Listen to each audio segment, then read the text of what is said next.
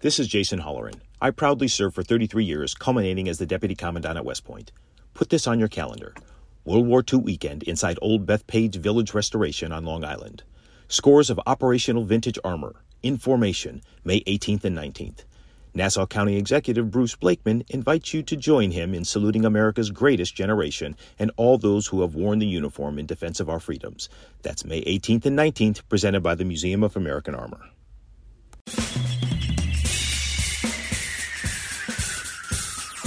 This is The Other Side of Midnight with Frank Morano. They're running a strange program, y'all. Now, here's Frank Morano.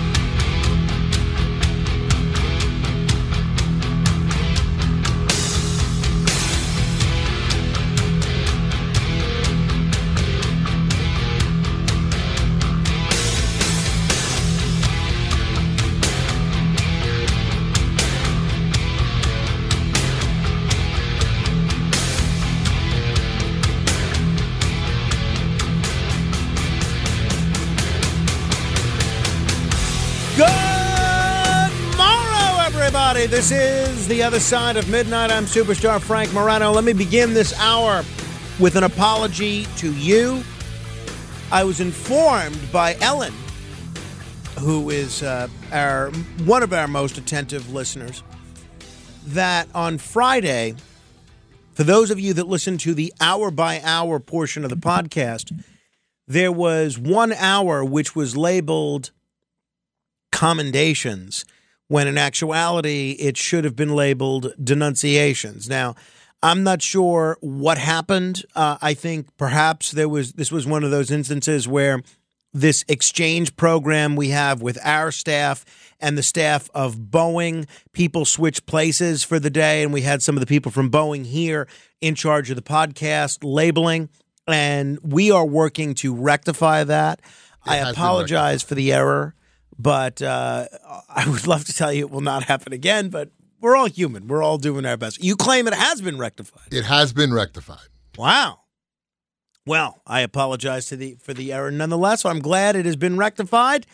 And those of you that were, because you looked at the description and didn't listen because you were expecting to hear me denounce people and instead you heard me commend them, and you planned your listening habits today expecting to hear denunciations because you thought we had flipped the script, as it were, on Fridays and Mondays, well. Maybe you're in luck. Maybe you're out of luck. I'll tell you who's in luck is the people that are recipients of this week's The Other Side of Midnight presents Commendations. I must commend Wonton Don. I must tell you, I was unfamiliar with the Wonton Don. But he is a reporter, or I don't know if he's a reporter. He's an employee of Barstool Sports. Barstool Sports is basically a media, empire. Basically, they're this media outlet that doesn't just cover sports. They cover pizza, all bunch of other things. They have podcasts. They have video. I don't even really – the only thing I've seen on there that they do is the pizza reviews. But they're very big. They're very popular. And this employee, Wonton Don, stopped a guy from jumping out of a plane mid-flight. This is huge. Passengers on this American Airlines flight tackled and duct taped a man after he tried to open the plane door, forcing the plane to return to Albuquerque, New Mexico. The Chicago-bound air... Excuse me, I had a tickle in my throat. That's what I get for downing some peanut M&Ms during the top of the hour break. Sorry. All right. The Chicago-bound American Airlines Flight 1219 made the U-turn shortly after takeoff, and it landed back at Albuquerque International Airport.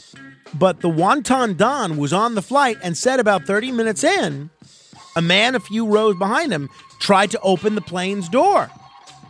So, according to what he tweeted, Me and 5 other dudes had to wrestle him into the aisle, duct tape his legs, and throw flexicuffs on him. Just safely landed back in Albuquerque, but holy blank.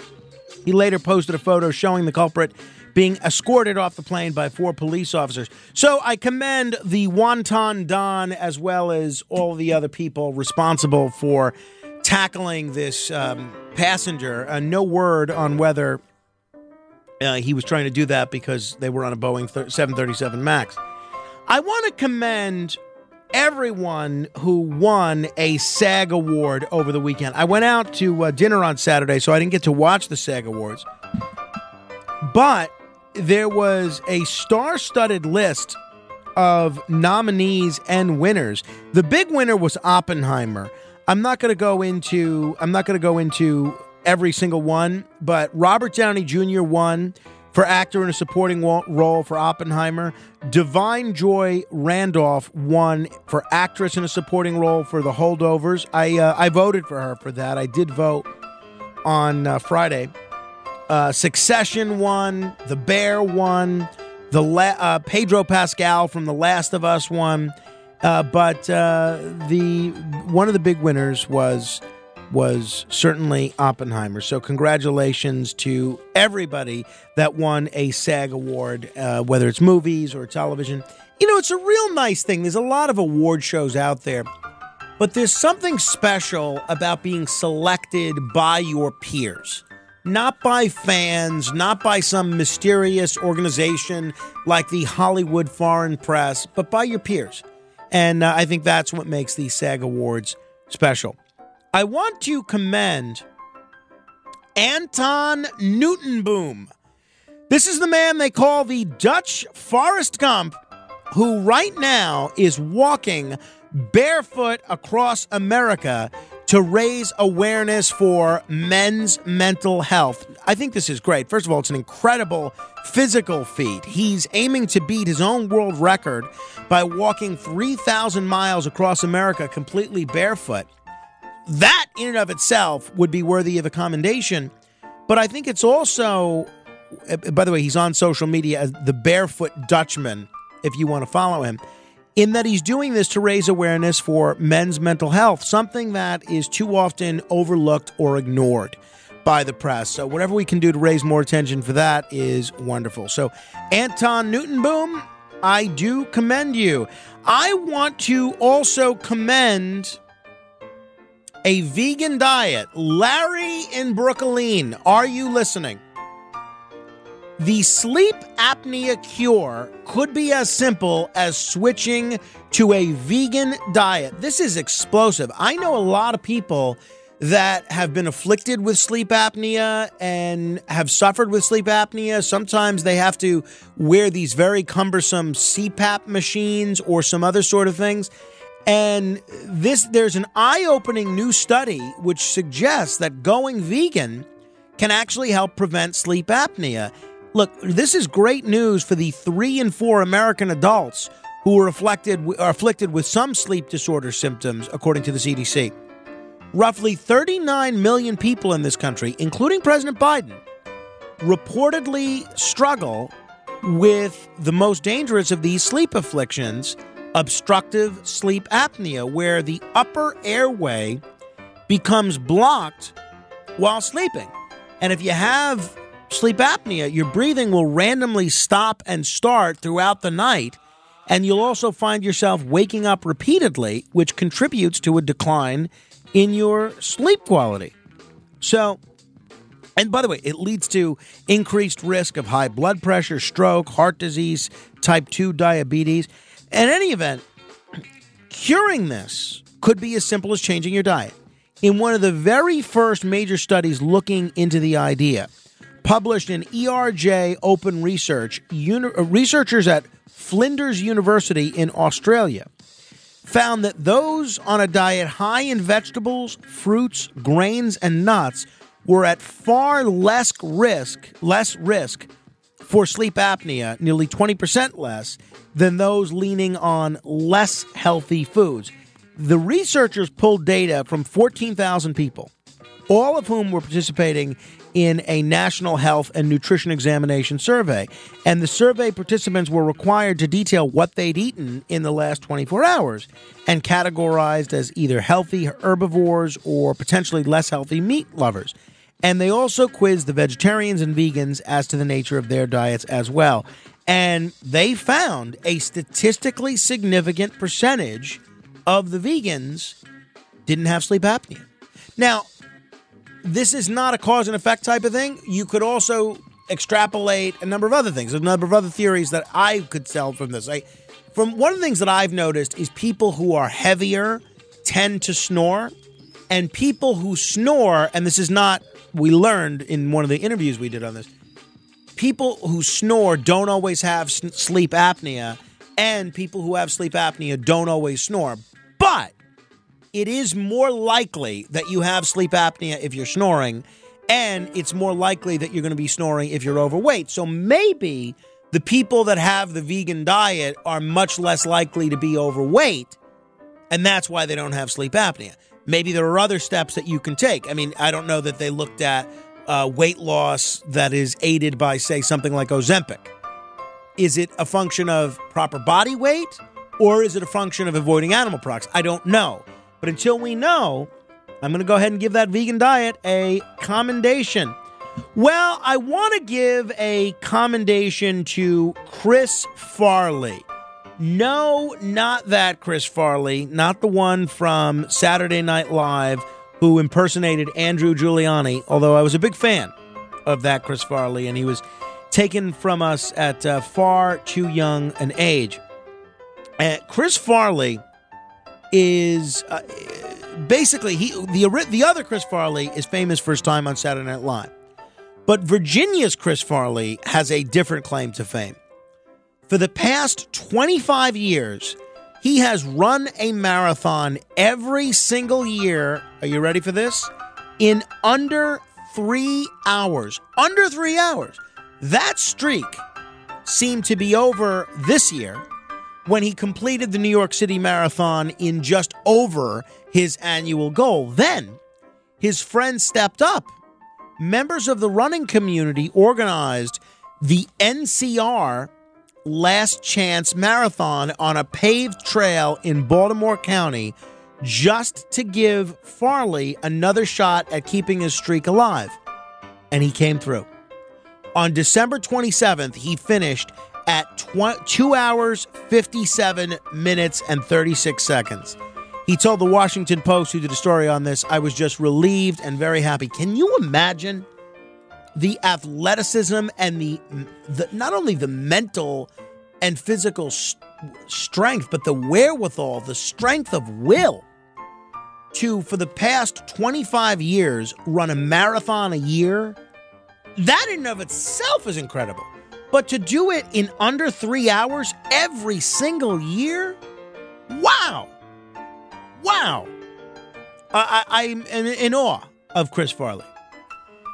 I want to commend Ann Arbor, Michigan. Ann Arbor, Michigan has been ranked by U.S. News and World Report as the city in America, are you ready for this? With the best quality of life. The cities were ranked based on the following factors: crime rates, quality of education, well-being, commuter index, quality and availability of health care, air quality index, and Federal Emergency Management Agency. Congratulations, Ann Arbor. You have the best quality of life in the entire country. I've never been to Ann Arbor, but I've heard great things about it, and I do want to visit. I can't wait to see. And you know what else I like about this story? Every day I hear about someone that's moving to Florida or that loves living in Florida or how great, Florida is. We were out with my cousin-in-law, Alex, yesterday, and he was talking about the money he pays in taxes living in New York versus if he lived in Florida. He said, if I lived in Florida, we wouldn't be taking a car to dinner. We would be taking a helicopter because that's how much more money that I'd have. It's so nice to see some city ranked first that's not in the state of Florida. It's nothing against the state of Florida, but I'm a little tired of hearing how great it is. Okay, we get it. Ann Arbor's great too. And so is Finland. For yet again, Finland has been named the happiest country in the world. Congratulations to the Finnish. I must also commend Mr. Hafiz Naeem Rahman, a politician who was declared the winner of an election, but he voluntarily gave up his seat when he learned of election interference on his behalf. This guy is incredible. This was one of the most contentious elections in recent memory in Pakistan for a position in parliament, and they declared this guy the winner. But in an incredible display of honesty and fairness, he gave up the seat to his opponent after discovering significant vote tampering had facilitated the win. Can you imagine many people in the United States doing that these days? I can't. So, Mr. Hafiz Naeem Rahman, you are not in Parliament, but I do commend you. I must also commend Shaquille O'Neal, a Missouri teen. Big shout out, by the way, to our listeners in St. Louis, KMOX, listening. A teenager in Independence, Missouri, who wears a size 23 shoe, recently got some help from Shaquille O'Neal, who knows what it's like to need some extra room. 16-year-old Jarrell Bolden, named obviously for Superman's father, needs custom-made sneakers, but shoes like that can have a price tag of over $1,000. So his mom wanted to help him. So she wanted to provide comfortable shoes for her son, so she set up a GoFundMe page that raised $11,000. Their story took on another turn when Jarrell got something very special in the mail from basketball legend Shaquille O'Neal. The gift was more than this teenager had ever imagined. O'Neal had shipped 3 boxes of new shoes, clothes, and other items that he chose out of his own wardrobe. How cool is that? To be able to have Shaquille O'Neal's shoes? Wow. I mean, that's just incredible. And they still got the $11,000 to buy other stuff. So I think that's a really nice thing that Shaquille O'Neal did. And then lastly, I want to commend and thank my mother's domestic partner, Jim Wisniewski, who paid for our dinner on Saturday night. We went out to dinner on Saturday, a great place, and Jim insisted on paying, which was very, very kind. And, you know, everybody in my friend group and my family group knows that this is the time to take me to dinner because during Lent, I'm not drinking. And so the restaurant bill becomes much more reasonable when there's no booze involved. But that was a very nice thing for Jim to take my mother and I to dinner at this very nice place, Casa Belvedere, and totally unnecessary, but appreciated, and I do commend you. All right. If you have a comment on anybody that I have commended, I'd love to hear it. 800-848-9222, 800-848-9222. If you want to connect with other listeners of the show and comment on cyberspace about the things that we're talking about, you can go onto Facebook and just search Morano Radio Fans and Haters. Join the Facebook group, and there's some quirky people in there, but a lot of nice people. And there's a lot of folks that have a lot of opinions about what we're doing on the show. Some people love what we're doing. Some people hate what we're doing, but everybody's listening. So if you're listening, join that Facebook group. Just go there, Morano, Morano, Radio Fans and Haters, and then feel free to share your thoughts on the show, and maybe somebody else will comment on it as well. All right, this is The Other Side of Midnight. Straight ahead. The Other Side of Midnight with Frank Morano. Ohio, ready for some quick mental health facts? Let's go. Nearly 2 million Ohioans live with a mental health condition. In the U.S., more than 50% of people will be diagnosed with a mental illness in their lifetime. Depression is a leading cause of disability worldwide. So why are some of us still stigmatizing people living with a mental health condition when we know all of this? Let's listen to the facts and beat the stigma. Ohio, challenge what you know about mental health at beatthestigma.org.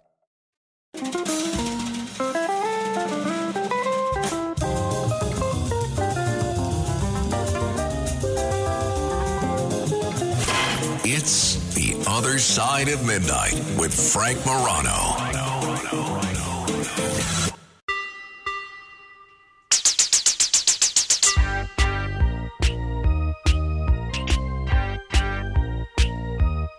Sometimes I feel I've got to run away. I've got to get away from the pain you drive into the heart of me. The love we share seems to go nowhere, and I've lost my light. For I toss and turn, I can't sleep at night. Once I ran to you, now I run from you.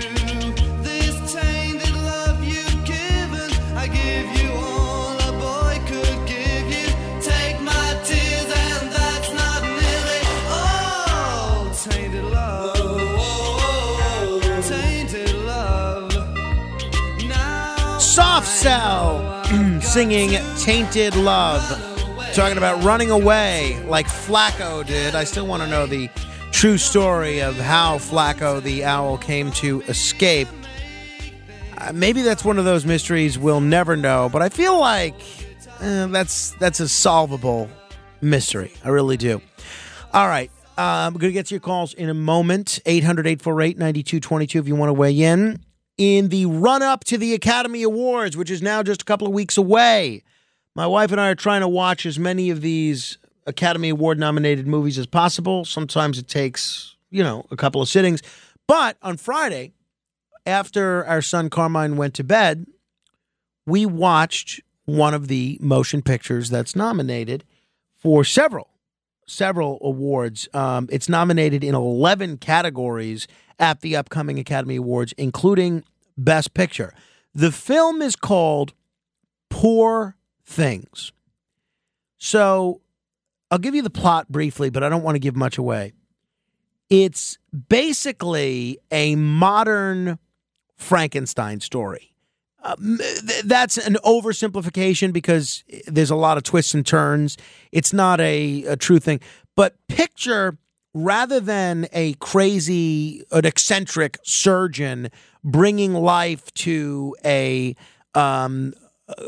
ogre-looking man, imagine bringing life to a beautiful woman who is very childlike.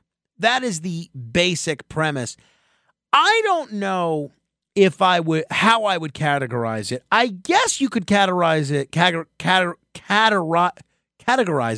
as a comedy, but there are elements that are very dramatic or suspenseful. I think it is a comedy. I think it is a comedy. There are a lot of funny parts to it, that's for sure. The cast of this film is phenomenal. The star of this film is Emma Stone, who I've seen in a lot of things before, and I've always liked. I think she's always good. But very often I kind of feel like she's one of these actresses that's always playing the same role. And look, what's wrong with that? John Wayne played the same role his entire career, and he was great. Charles Bronson played the same role his entire career, and he was great. She demonstrates so many different layers in this picture. It's incredible. I saw this film after I had voted in the SAG Awards. Had I seen it before I had voted, I would have voted differently in the category of Best Actress. I mean, not that who knows if my vote would have mattered, but I would have voted for her, for Emma Stone. She was phenomenal. Willem Dafoe plays Dr. Baxter, the main surgeon. One of the love interests is played by Mark Ruffalo, who obviously played the Incredible Hulk. He's phenomenal. The acting in this film is the best that I've seen in a long time. Visually, the film is absolutely stunning. There are aspects of it that are in black and white. There are aspects of it in color. It is beautiful. It is beautifully shot. It looks like a painting. I thought the story was wonderful. I thought it was so creative, so unique, really compelling, really interesting, not at all predictable. I didn't know where it was going. And I love this picture. I thought this picture was terrific. My wife liked it a lot, too. She said she thought it was well made, but there are elements of it that can be a little disturbing, and I think she used the term creepy. So she didn't like it as much as I did. In fact, we had to watch an episode of Frasier so that she didn't go to bed and have nightmares based on some of the things that were in the film. I do have to warn you, there is a lot of sex in the film. My sister had warned me about I wasn't staying away from it because of that. But she had told me that there was going to be a lot of sex in the film. And I figured, okay, what's a lot of sex? There is a lot of sex. I like the way the sex is depicted in the film, though. I think at times it's depicted very sensually, and how kind of your fantasy about what sex is. And then at other times in the film, it's depicted very realistically. Because let's face it, most of the time, sex is not like how you see in the movies. They show both aspects of sexuality in this movie. So if you're somebody that's turned off, I mean, look, there does come a point in the film where it does seem to get a little gratuitous, the sexual content. So if that bothers you, maybe skip it. But if you're not bothered by, some sex in a movie, then I strongly recommend this film. I thought it was the best movie that I've seen in a long time. And in an era where everything is so formulaic and so predictable, it was so refreshing to see a film that was not like anything I had ever seen. So I do recommend it. It's called Poor Things. It's based on a book. I've not read the book, but I don't read a lot of fiction, but I am curious about how the book would differ from the movie at all, if at all. I thought it was really well done. The acting alone makes it worth seeing, as far as I'm concerned. All right, 800-848-9222. That's 800-848-9222. Dave is in Minnesota. Hi, Dave. Yeah, good morning, Wave. Morning. Sure run the gamut of topic. That's our story, yeah. If I may, I've got two things that are, well, one that, but considering wrestling, and then another one that's enormously important. Sure. But I went to high school with Jim Bronzell. Oh, really? Yeah. And he ended up becoming tag teams with Greg Gagne, and Vern Gagne was actually an amazing athlete. He played football. I know. Football for the University of Minnesota, and he was a national, I believe he was light heavyweight national collegiate wrestling champion. When he was, when Jim Brunzell was in tag team wrestling, they beat for the tag team championship in the AWA, and you may remember this, your former governor, Jesse Ventura, and Adrian Adonis. Yeah, I actually know Jesse. Well, that's great. He comes on the show once in a while. So he's a great guy. He was a heck of an athlete himself. Absolutely. Did you hear we had his son Ty on a week or two ago? Did you hear that interview? No, I didn't get that one, but I know Jesse and his wife. His wife is just a magnificent lady. She's I've not spoken with her, but based on what Ty says and what Jesse says, I'm not at all surprised to hear that. Terry Ventura. 9/11. My wife is a retired analyst from the FBI. 9/11 could have been prevented. There was information here in Minnesota and about the guy that was supposed to be the fifth hijacker was in custody in Minnesota. And my wife's partner at work, my wife was an analyst, and she worked with Colleen Rowley. And Colleen wanted to interview this guy, and Washington wouldn't let her. Really? Yeah. Yeah. I mean, this is documented. Yeah, no. I've heard similar stories like this.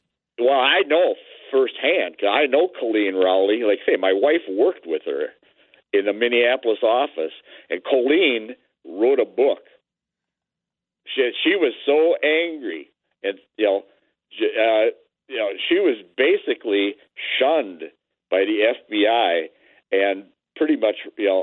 she did actually get to finish her term. She worked until she was 50, and then she was pretty much forced into retirement for being honest. You know, if you're in contact with her, I'd love to have her on this show. She seems like a really interesting lady. Oh yeah. I went to her retirement when she retired from the FBI. I went to her retirement party. Wow, that's wild. So, if you you can get a hold of her. Just it's Colleen Rowley, in Minnesota. Look her up. All right. Well, I will. So, I take it that means you will not put us in contact at all. No, I can talk to. No, it's okay. Okay. I don't want to give you a homework assignment. Dave, you were flirting with listener of the week territory there. I will reach out to her. I got her website here. I will reach out to her. Dave, thank you for the call and such a substantive. She can tell you all about 9/11. I will reach out to her, Colleen Rowley. Thank you very much. You know, it's interesting that Dave brings up September 11th, because do you know what happened 31 years ago today? 31 years ago today was the bombing of the first World Trade Center. And I know a lot of people not a lot of people, everybody that was alive in the New York area at the time remembers that and what that was like. I don't know, unlike 9/11, I don't know that really was, I don't know that people really thought much of that after it happened. Whereas, you know, people still talk about September 11th decades later all over the country. I don't believe that was the case in the aftermath of that 1993 World Trade Center bombing. But somebody that was in the World Trade Center at the time was my Uncle Carmine, who I was very close to, who was working for Raytheon at the time. And I remember he told me the story at the time of having to walk down all those flights of stairs that were billowing with smoke. And he told me that when he went to blow his nose, all the mucus that came out of his nose was black, because he and everybody else that was walking down all those flights of stairs was inhaling so much smoke from that bombing. So in 2005, I broke the Guinness World Record for longest live TV talk show marathon. Now, this record's been broken 100 times since then, and what I did was a blip on the radar screen. But at the time, in 2005, I hosted a 33-hour live TV talk show. Now, training for a talk show marathon is no different than training for any other type of marathon race or a marathon swim or a marathon anything.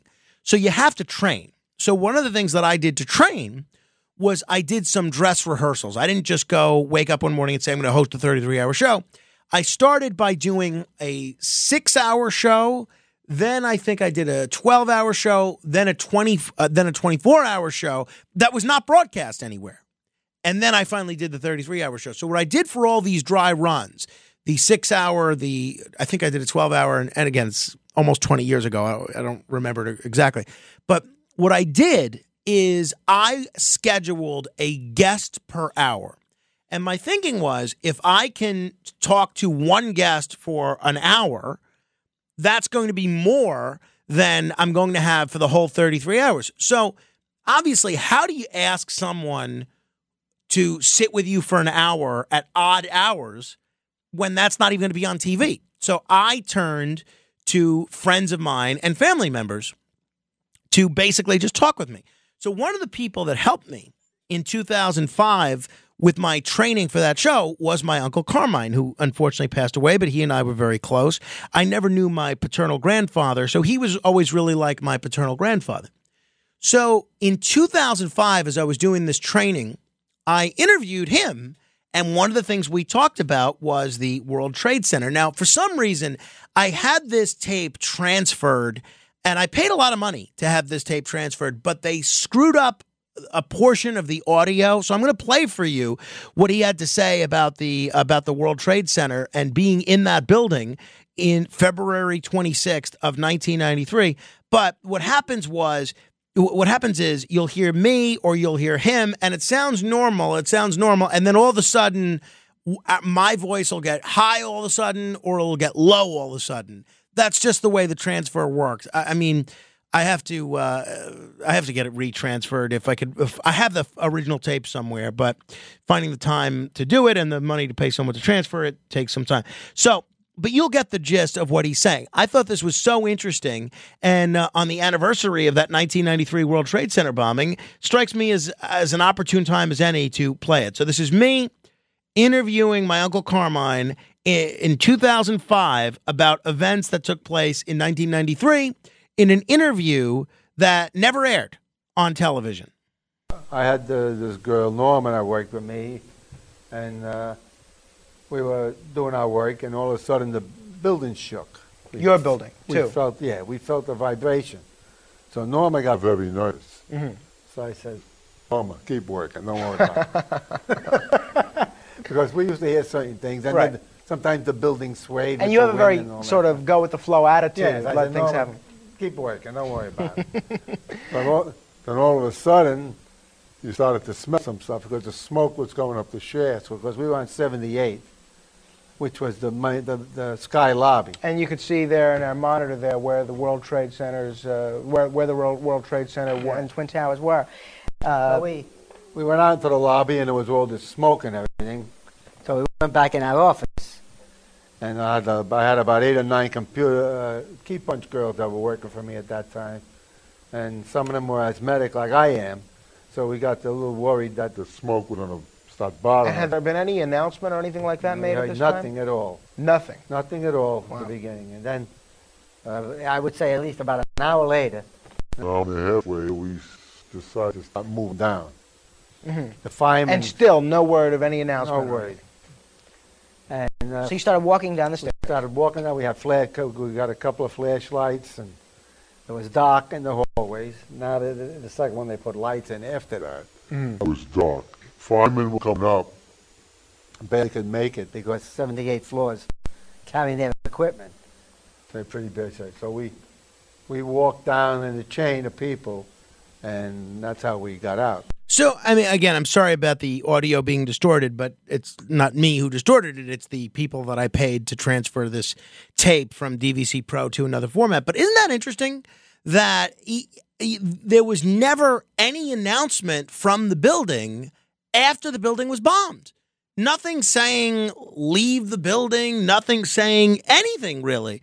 Basically leaving people to wonder on their own what they should do when they see the hallways billowing with smoke.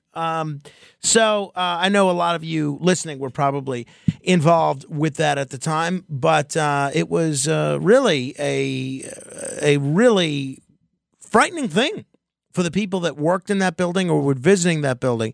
And we saw clearly it was a harbinger of things to come for what occurred just a few years later. All right. 800-848-9222, 800-848-9222. Joe is in North Jersey. Hello, Joe. Hey, good evening, Frank. I mentioned about frightening. I was working in 93 for a van delivery service out of Little Ferry. I had a small van, gray lettering on the side. So I was shocked. I was told to go to the Trade Center and make a delivery there. It was like 3 weeks later after the bombing, and you really got me out of bed to say this. And I don't tell everybody in the family even. I just mention it to my wife and friends. But I was under there. I drove through. I'm under the World Trade Center, and you know the scenes on the moon, like it's dark. Well, it was like on the moon. I was in. I couldn't believe it. Lights hanging from the ceiling. There was like debris. I can't even believe it. It was like on the moon, Frank. I couldn't really believe that. It was unbelievable. I made my delivery. I just looked to the right, and it was just lights hanging. I didn't see many people moving, but you said how long? You said how long was it after the attack? It couldn't have been more than 3 weeks. So it was still in a bad way 3 weeks after the attack. well, it could have been 2 weeks. Not sure, but yeah, it was rubble. Huh. And most of the loading dock was okay, clear, and made a delivery upstairs, and then took my way out. But they let me right in. They didn't inspect the van or anything. Just well, that's encouraging. Hello, goodbye. Mm-hmm. Yeah, that's great to know, Joe. Thank you for that, and I'm glad nothing untoward happened to you. 800-848-9222. We went out in Hoboken, New Jersey yesterday. We went out to dinner with my wife's cousins and her aunt and uncle. I had a great time. And we went to this restaurant. And, when you have a 2-year-old, those of you that have been parents of a 2-year-old, I think you know what this is like. They don't really sit still. And it's one of the reasons that I think a lot of parents turn towards getting iPads or some sort of screen for their children because they want a few minutes of peace. So we've been trying not to do that. We don't have an iPad for him, but we've been trying not to make him too screen dependent. But every once in a while, we do kind of, reach our limit if we want a few minutes of peace. So we're at this restaurant, and initially he's okay. He's enjoying eating the ice from my glass. He's enjoying eating some of the bread. But, he's a 2-year-old. He doesn't have that big of an appetite. He eats a little bit, and then he wants to run around. We brought cars. And we had a coloring book that our Aunt Diane gave him. And he was coloring a little bit, but he gets bored and after a few minutes and he wants to run around. And it's a crowded restaurant. And he wants to sit on the floor of this restaurant and play cars, pretty much, just like we do at home. And obviously that's impractical. And then I'll chase him around the restaurant a little bit, try and bring him back, and he just doesn't want to sit still. I am curious what folks do who have a child around this age, say 2 years old, without relying on a screen. Because he was okay, especially considering he was tired. He would sit on my lap. He would sit on my wife's lap. And we didn't ultimately put her phone on to have him watch a show. But it was challenging. And so do you just forego going out to dinner once you have a 2-year-old if he's with you? Because the other people in our party, obviously, they want to have a long, drawn-out meal. They want to have appetizers and an entree. And then they want to have these lengthy discussions with me while I'm holding a 2-year-old that's scrambling all over the place, and they'll say, is Trump really going to do blank? And then they're expecting me to give this long explanation and analysis, which I'm happy to give, while I'm holding a flailing 2-year-old. So I just wonder what other people do. Do you just leave your child home? And I don't know. Is there a way to do that without having them sit still for 15 or 20 minutes at a restaurant at 2 years old without turning to a screen? Because I've asked other parents of 2-year-olds, and they mostly turn to screens. And usually, and there have been times where I've been out with other couples, and I'll chase Carmine around, and then they'll have their 2-year-old at the table playing with an iPad or something. So maybe it's not so bad. My friend Frank was telling me that his brother vowed that his child was never going to have an iPad or anything like that. And then they got tired for 3 or 4 years of not being able to go out to dinner without hiring a babysitter. So they ultimately relented. And when they go to a restaurant, they have an iPad. So I don't know what people do. I've looked it up, and I'm yet to see something that really works. Again, I don't want to overstate the issue. He's not a terror. He's not throwing things all over the place. But he just doesn't want to sit still and listen to a conversation about politics or work or sports or how everything's doing. He wants to run around and play with his cars. So maybe it's a question of the setting that we're going to. Oh, and then lastly, I'm holding – he's done at the end of this meal. He's ready to go home. So I'm holding him, and I'm carrying him out. And, whenever you travel with a 2-year-old, you're always carrying so much stuff. And now we're adding leftovers to that. So I kind of had to go to the bathroom as we're leaving, but I didn't want to stop because I'm holding him. I wanted to go. So we get in the car, and on the way to our home, I said, wish I had stopped and used the men's room at the restaurant, but I kind of have to go. So we stop at a gas station. I don't know why every single gas station, not with the exception of Hess, because I know Hess was always, they prided themselves on this, why every single gas station has the filthiest bathrooms you can imagine. I mean, why is this? And you know what's amazing about that? You could understand if they were open at all times and people just go in there. You need a key to go into the bathroom at a gas station. How can something that's locked, that you need a key to go into, be so perpetually grotesque? I have yet to see a gas station bathroom, again, except Hess, that was in pristine shape. Not even pristine, in decent shape. There's always something wrong. It looks gross. There's stuff unflushed. There's water on the floor. There's things missing from the toilet bowl. How can that be when the gas station itself requires a key to go in there? One of life's great mysteries. 800-848-9222 if you've got an answer straight ahead. The Other Side of Midnight.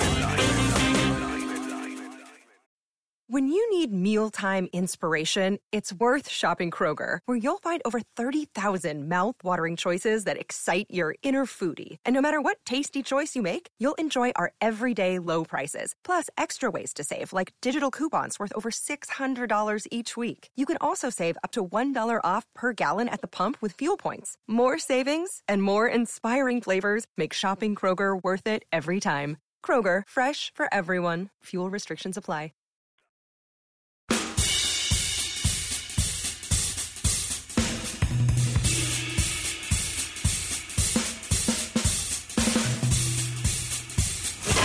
It's The Other Side of Midnight with Frank Morano.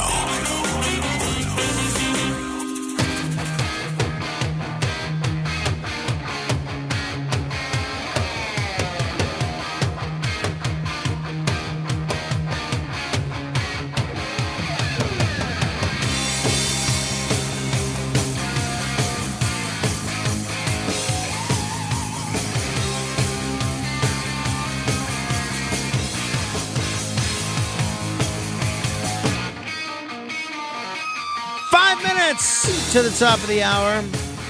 The great Kimberly Kravitz texted me and said, Aunt Diane. Yes, Aunt Diane came through, the coloring book for young Carmine. And quite a few people asking Kim if we had you on the radio.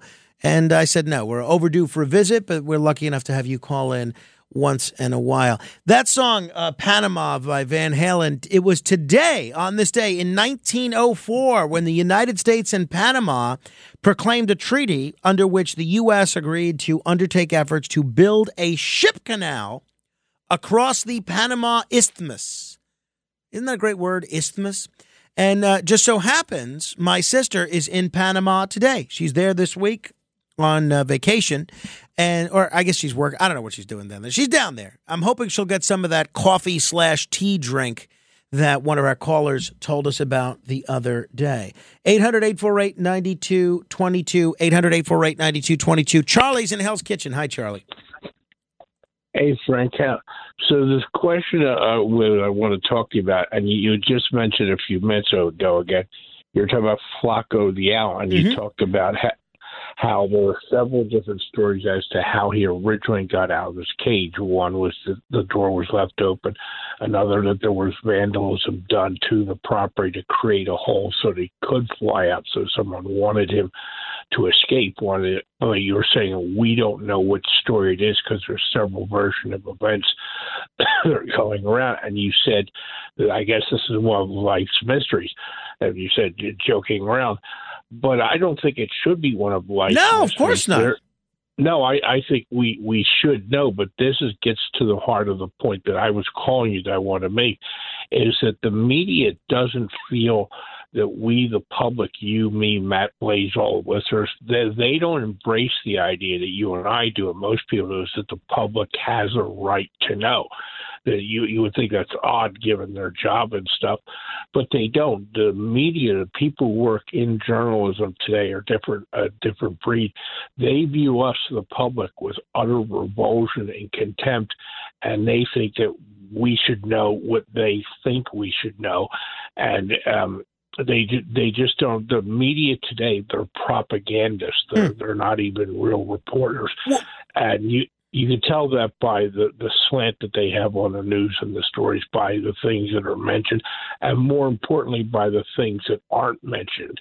And this helps to shape public opinion. And many years ago, I'm sure you're familiar with the book, Marshall McLuhan, wrote a book right, about... The Medium is the Message. Right, that's exactly right. That's the name of the book. And so this is nothing new, but it's more severe and more pronounced than nowadays. And there was a decision made at the highest levels of many of the media rankings that when President Trump first started running for president, that they were going to abandon their pretense of neutrality, which they admit is a pretense, and that they were going to go all out to try to make sure that Donald Trump get elected. Charlie, well, I gotta end it there. There's a lot that I'd like to say in response to your filibuster, but I do not have the occasion to say it now. Perhaps I will after the top of the hour. Help control the pet population. Get your dog or cat spayed or neutered.